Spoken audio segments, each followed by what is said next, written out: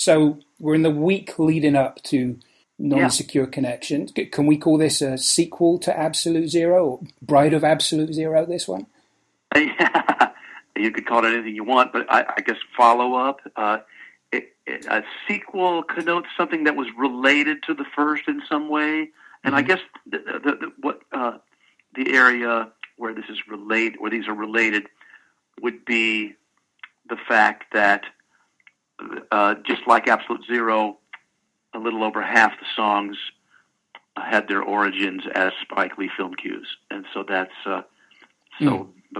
But the cues are, for the most part, fairly stylistically dissimilar to the cues from which I wrote the songs on ABZ. So, but the record starts in sort of a similar way, in the sense that the song Absolute Zero, the title track that led off the record, starts off with a string orchestra playing one note as a drone.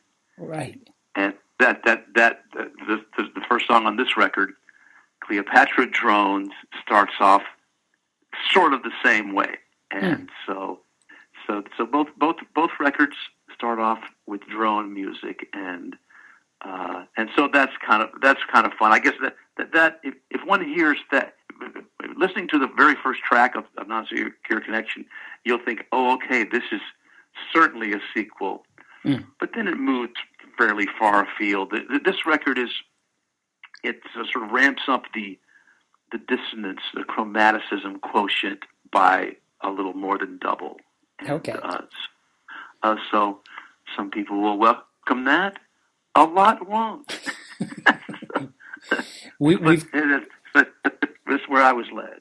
I think we've conditioned ourselves to not be surprised at this point, and just to. Yeah, well, I think that's absolutely true. I think that's an accurate statement. The one I'm most proud of these sort of more adventurous tracks, those three, I can name them very specifically. The title song, Non-Secure Connection, Shit's Crazy Out Here, and Porn Hour. All of them deal in more again, black note language, atonal language, chromatic language, and but the one I'm possibly most proud of is the title track, as far as this area of my songwriting goes, because it's the melody that's more dealing in chromaticism, not so scalar. It's not a white note melody at all. Right. It's a very angular melody, and so that's fun to me. I wrote this. This was a cue. Non-Secure was a cue that was actually used in the in season 2 of She's Gotta Have It last year. I was amazed when that was picked. I wrote this this was composed as it was sort of a through composed improvisation after having listened to an Aaron Copland piano concerto. Some of the language in there, some of the ideas I thought that I got from this, I said, well, let me try my hand at my version of this type of idea, which was basic chords in the left hand, basic chordal language, but over top of that basic chordal language, the melody goes in and out of tonality. Okay, and that was sort of a first for me, and so when I wrote the piece, like I said, I wrote it quickly. It was just sort of a through. It was a one-time through. One of those moments. I liken it to my old piece, Song F, which was the same thing. It was just something I played, inspired by the third movement of the Samuel Barber Piano Sonata, and with a certain movement in sixth chords. I know I'm speaking sort of theoretical, but that's the only way to really discuss this, I guess. Sure. I guess I could get real cosmic and talk in terms of emotional content revealed by this music I'm describing. But anyway, I won't talk that way because that's not what I usually do. So that was a new thing for me to write this way, And so I had this cue. I wanted right away after I wrote it, way before, sort of right after, while we were working on Gotta Have It, I thought I need to write a song with this music and to this music. And I've been reading Wired magazine and some amazing stories in there about computer hackers, and it made me want to write this song, which is about it's sort of setting myself in the role of a cloistered off in his own little world computer hacker. If someone had told me a year ago even that you'd be writing about technology and computer hackers and the internet, I'd say you can't surprise me. That would have surprised me, I think. Okay, but to me it's tangential to a lot of the subject matter on Absolute Zero. Again, not really exactly like it, but it's tangential in the sense that a lot of Absolute Zero's lyrical content was inspired by science. Okay. And this is science and technology. To me, are total cousins, you know. And so, of course, I think that doesn't surprise me when I describe it that way. When they're related to me again. We know that a lot of your lyrics are drawn from what you're reading, and obviously the music from a deep well, including what you're listening to now, I guess. And we do know that much of this record, as you say, was based on Spike Lee cues. And I loved in Absolute Zero, this is just a personal observation, but my favorite track was Echolocation, which stopped me dead when I heard it, because are you familiar with the music of Dave Porter? Have you ever watched Breaking Bad? Yeah. Or Better Call Saul? Right. He scores he scores those shows, Better Call Saul and Breaking Bad for Vince Gilligan. Yes, exactly. I know the name. And sure, a lot of that music catches my ear often. I was right in the middle of binge watching Better Call Saul again, I think, and I heard Echolocation for the first time, and it just stood out because it sounded like it belonged in the middle of that. Well, anyway, my question was, you mentioned Aaron Copland a second ago, but is there anything in the TV world or the music world that inspires you now? I think of Shawshank Redemption and Sisters from that, which you drew from that for Levitate, didn't you? Sampled that from Levitate. Yeah. Right. There's a song on the record I'm working on now, the next record after this one, that is inspired by the great Johnny Greenwood from Radiohead. He wrote a score. He's a great film composer, as well as being the guitar player for Radiohead. And he wrote a score for a movie years ago, Joaquin Phoenix and Philip Seymour Hoffman, The Master. And I love the movie, and I really love the score. And so this thing I'm working on now, DiMatteo and I are working on, it's called Bucket List. It's sort of Zappo Productions' Rides Again. It's a fairly crazy track. And I wanted to, I'm playing fiddle on it like I played on Echolocation. So that definitely takes it into wild land, because of course I'm terrible at it, but I make a certain sound that like. That has an effect, for better or for worse. It's definitely an unskilled sound, kind of scratchy, but sometimes really bad playing has its place. Is this a nod to the punk aesthetic again?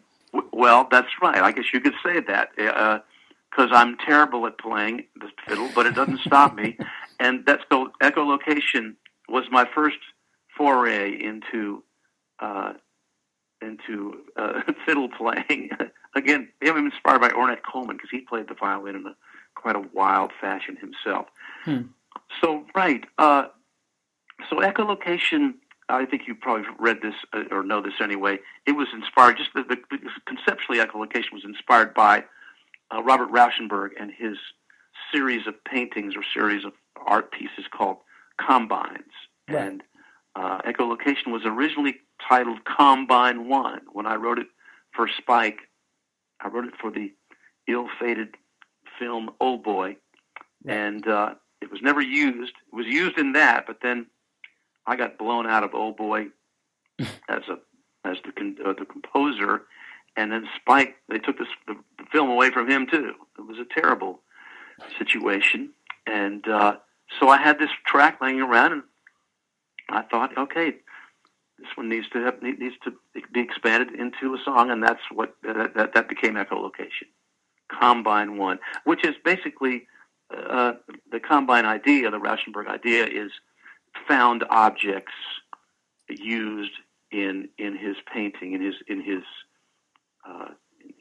sort of melange of images, and if you look up Rauschenberg Combines, you'll see exactly what I'm talking about. He could use a clip from a newspaper and a picture of Jackie Kennedy and a thimble and a piece of thread and whatever you'd like, and turn it into this piece of art. So I decided to create my musical version of a combine, which is, again, as I'm sitting here in my studio, I'm looking around and I see little vibroslaps and strange percussion instruments and cymbals and crotales. What's that? Found objects. That's what you're playing for. Exactly, found objects. A lot of them percussion objects, but there's my trusty fiddle over there, and the bow, and a couple of tambourines, and just whatever's around. You just try to make music with it, and that's just a different approach. It's just fun to try different ideas, just different aesthetic ideas, philosophical ideas that you may take from something else that you've loved. And in this case, it was the Johnny Greenwood master score.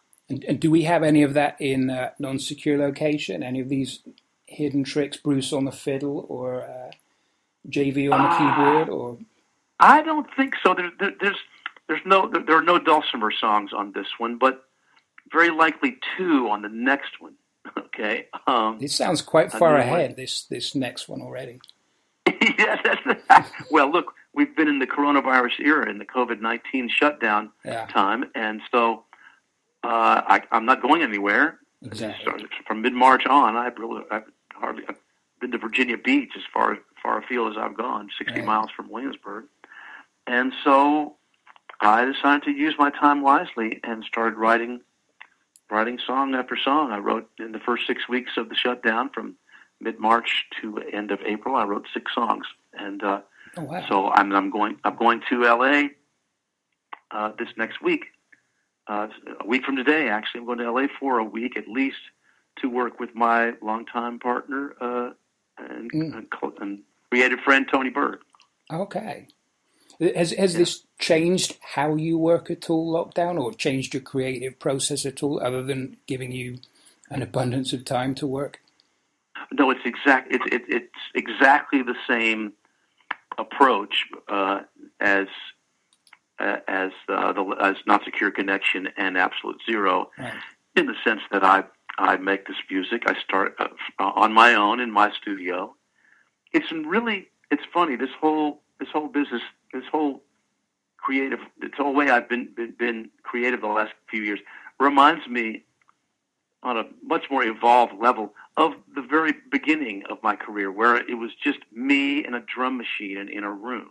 I'd set up the drum machine groove and write something over it and play synth bass on my OBX, and those would become the records. Right. I always loved how people would say, once it no longer said Bruce Hornsby in the Range, it said Bruce Hornsby, Harbor Lights. I always loved it when people said, "Oh, well, I missed the old band sound." It was always hilarious to me, because the sound that they're talking about, to which they refer as the band sound, is me playing along with the drum machine and playing synth bass. All those hits, the way it is, Mandolin Rain, Every Little Kiss, Valley Road, etc. Yeah. They were all mostly one-man shows with David Mansfield playing, or George Marinelli playing one part. So it was Harbor Lights was the record where you heard the sound of 3 guys in a room playing together. Yeah. In that case, Molo, Jimmy Haslip, and I. Yeah. So this is not dissimilar to when I was in my garage in Van Nuys, California, with my piano and drum machine. I'm not using a drum machine. I'll record myself playing terribly again, and then have Chad play over that. Yeah. I will make that concession to my my awful abilities on some of these instruments. And JV will play bass often too. For instance, on Voyager 1, that was synth bass, but JV replayed what I did. Same with my Resolve.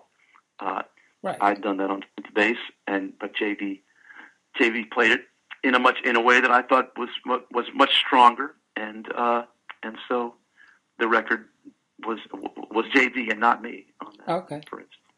We talked a bit about the reception, the press you're doing at the minute over here, and the reception to Absolute Zero was so unequivocal over here. Were you surprised by that? Or did you quickly get a sense that this is taking off? Or yeah, sure, absolutely. I was surprised because you just never know. It's sort of on a different level, though. I mean, it wasn't the crazy success of the first record, but that was a surprise as well. It was, and again, it kind of started in the UK. Although Absolute Zero, it could be said, started with the New York Times. Right. But soon enough, the UK was weighing in as well. So yeah, but of course it's all a surprise. This is a crazy game we play. It's a crazy business, and who knows what will happen? It's anyone who says they know that they're absolutely sure of the result is a liar. I mean, it's you don't believe that person because there is no way to know. So yes, of course, we're surprised. We're surprised early, 34 years ago, and really surprised 1 year ago as well. So with that in mind, then, we're in the days leading up to Non-Secure Connection. How does that feel in the lead up to a release? Is it exciting? Is it nerve-wracking? Or I've kind of moved on, Si.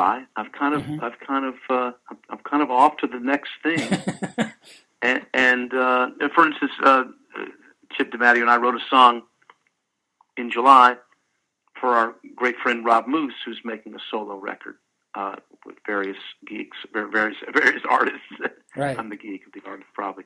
And so, little extra projects. I just sang a duet with Tony Berg's daughter, the great Z Berg. She's making a record of covers, and so I just sang one with her. That happened in May, I think. So, right. And so that coupled with all the work I'm doing with this record, and also learning how to play the Non-Secure Connection songs solo piano, because in this coronavirus era, the only way to disseminate your music is to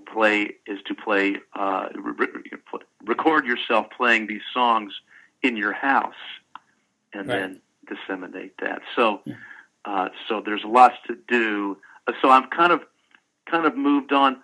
But I must say, to be honest, it's been really, really nice, because in the run-up to next week's release, we've had two vaunted venues do major pieces, and you've probably seen both of them. So yeah, Rolling Stone. So Spin, yeah, and Spin. So that's all gratifying. I mean, Spin, to whom I was anathema in my early days as the quote unquote adult contemporary hit maker, right.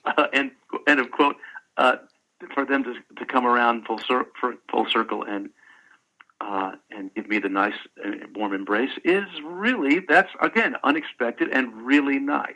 It's is that inspiring in some level then? Because the write-ups, as we said, over here in Europe, I think prompted a tour over here, didn't it? The reception. That didn't inspire me to go over there. All just the phone rang. That's all because of all the attention that Absolute Zero was getting. That resulted in promoters in Europe being Right. interested for the first time in since I don't know 2004, interested in having me come and play concerts. So yeah, that was it had to be a direct result of the attention, very very clearly so. And so yeah, that made this at least as far as the number of interviews I've been doing with in the UK for the UK press agent. That probably will mean I'll be coming back over there sometime in the next year.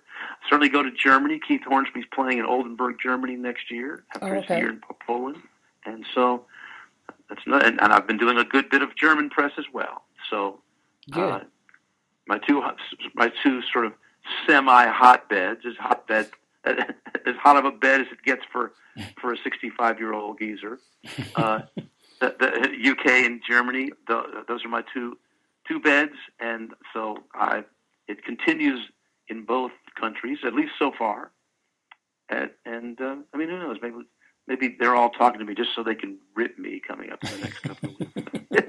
You just don't know. If you think you know, you're wrong. Well, I've seen one review so far from All About Jazz, and they were huge for it. So I don't know if they were All About Jazz with Non-Secure Connection. Well, fantastic. Okay. Yeah, that's the first one I've seen. I don't know if you've seen it yet. Okay, I haven't seen. I don't. I know of the site. They were very kind to us last time, and okay, well, that's nice to hear. I'm less interested in the jazz area stylistically. Maybe there's a little jazz on here. Obviously, we had Jag DeJohnette on the last one, and Absolute Zero, the song that he was on, is a swing song. I'm not sure anything here really down a list in my head. So yeah, I guess that's very nice. They're as jazzy record. That's okay. And the guests this time, we've got Jamila Woods, James Mercer, the Vernons, Reed and Justin, all of those fecund relationships that you've talked about. So other than Vernon Reed, who I love Living Colour, is it a conscious decision to look for and involve younger artists, or is that just where you draw the most inspiration from at this point? Well, it's not like James, for instance, is so young. He's probably in his mid to late 40s. Right. James Mercer. I'm just a fan. I've just been a longtime Shins fan, and I loved their record "Wincing the Night Away" from I think 2008, 2009, that time.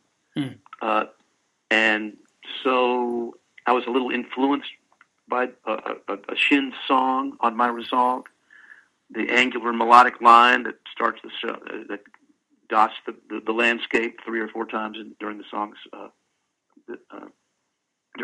During the song, I thought to myself, well, I don't know this guy, and maybe I'll just reach out to him, and I'd love to sing this as a duet with someone. And well, here's my first choice, and so I did, and he came in.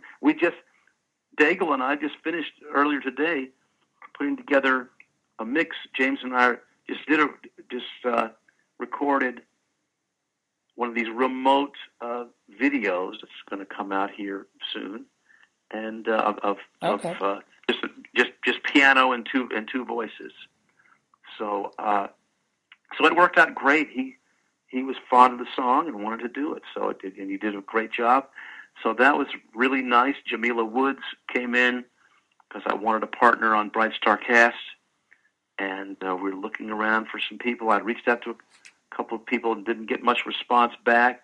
All of a sudden, our great friend at Jaguar Records, Eric Danis, turned us on to Jamila Woods because she's an artist for that label, and so she got back to me saying her dad was playing Rainbow's Cadillac to her all the time when she was a kid, and she was in.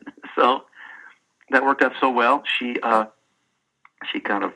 enhanced the song so nicely with her voice, and so those are the 2 duet partners this time, and of course now the ubiquitous Rob Moose, just like he was last time with his great group Plant Music.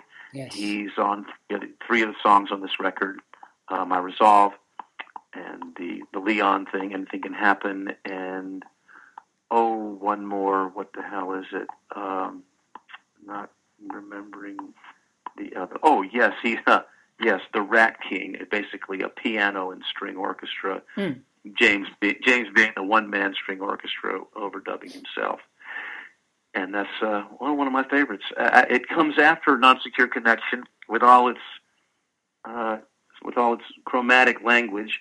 I thought I'd give everyone a nice palate cleanser right after that in the sequence, and that's the Rat King, which is a very simple sort of gospel, triadic gospel piano song. That's the third one I've heard. I heard you play that to close an interview, a radio interview a week or so back. Okay. Loved it. Well, there's one of those remote solo versions that I had to get together. Now, Rat King is one of the easier ones to play. Some of the other ones are fucking difficult. Well, I'm excited to hear what Rob Moose does with that, with Rat Oh, King. it's gorgeous. Yes, Yeah. I finally found my Paul Buckmaster. Right. You know who Paul Buckmaster was? I do. I'm reaching. I know the name.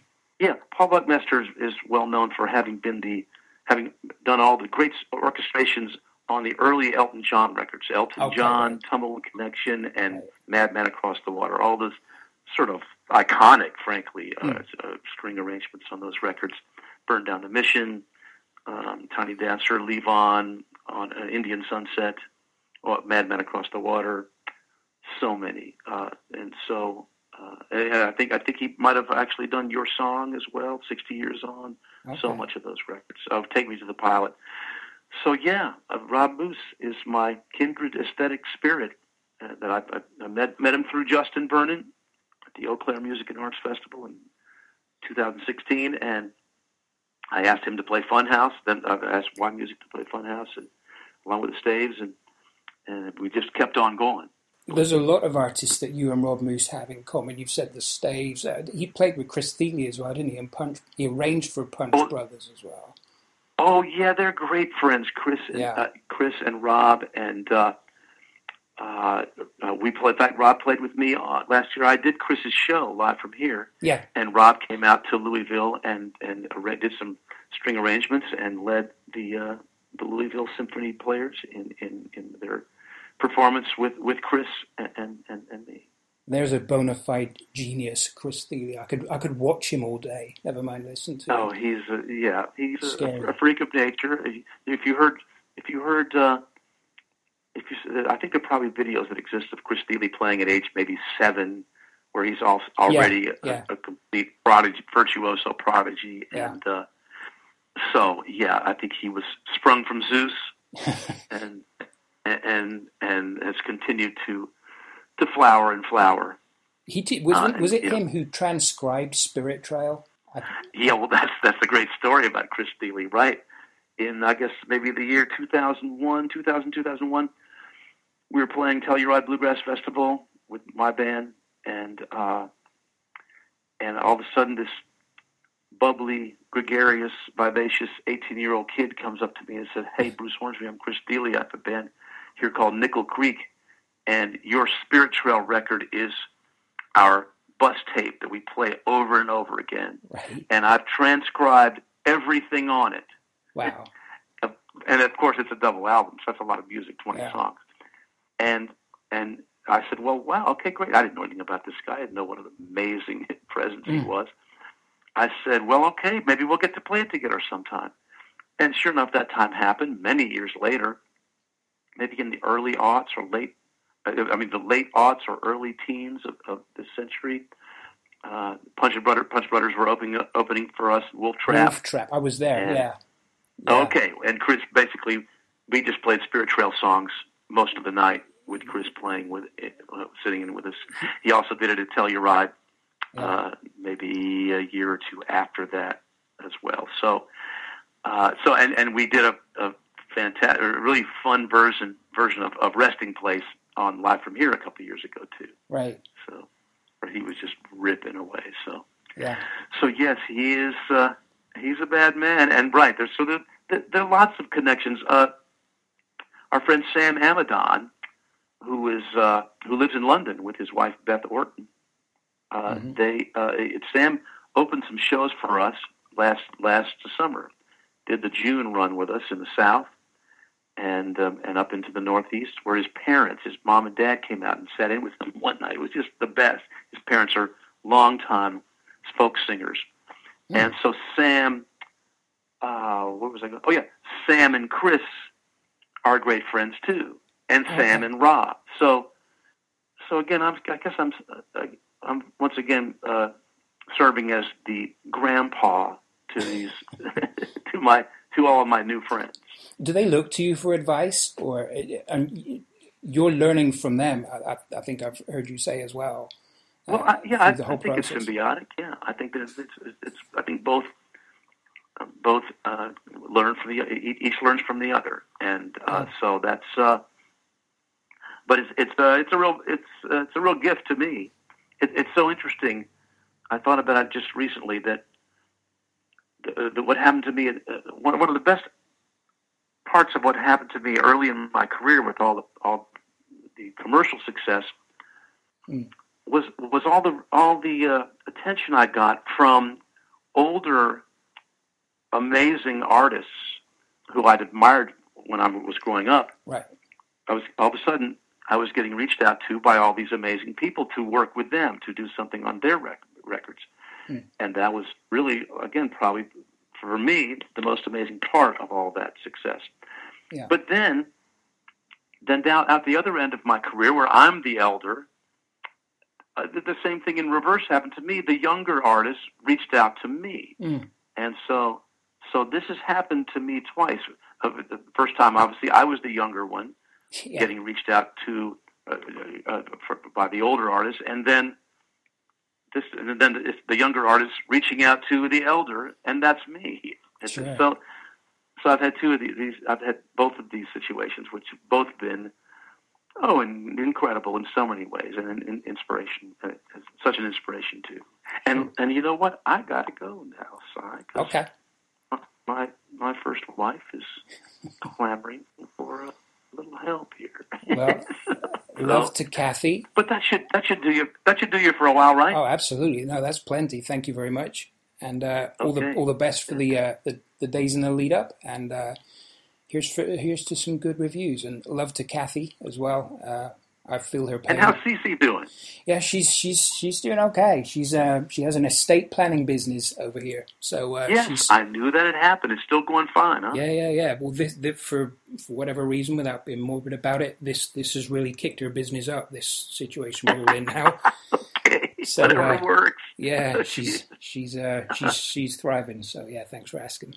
That's really great. Okay, happy for both of you, and thanks for reaching out, Si, and. Hopefully we'll talk soon. We'll have a post-mortem in a few months. Yeah, all the best, Bruce. Thanks a lot. Same to you, man. Okay, see you. Okay, bye-bye.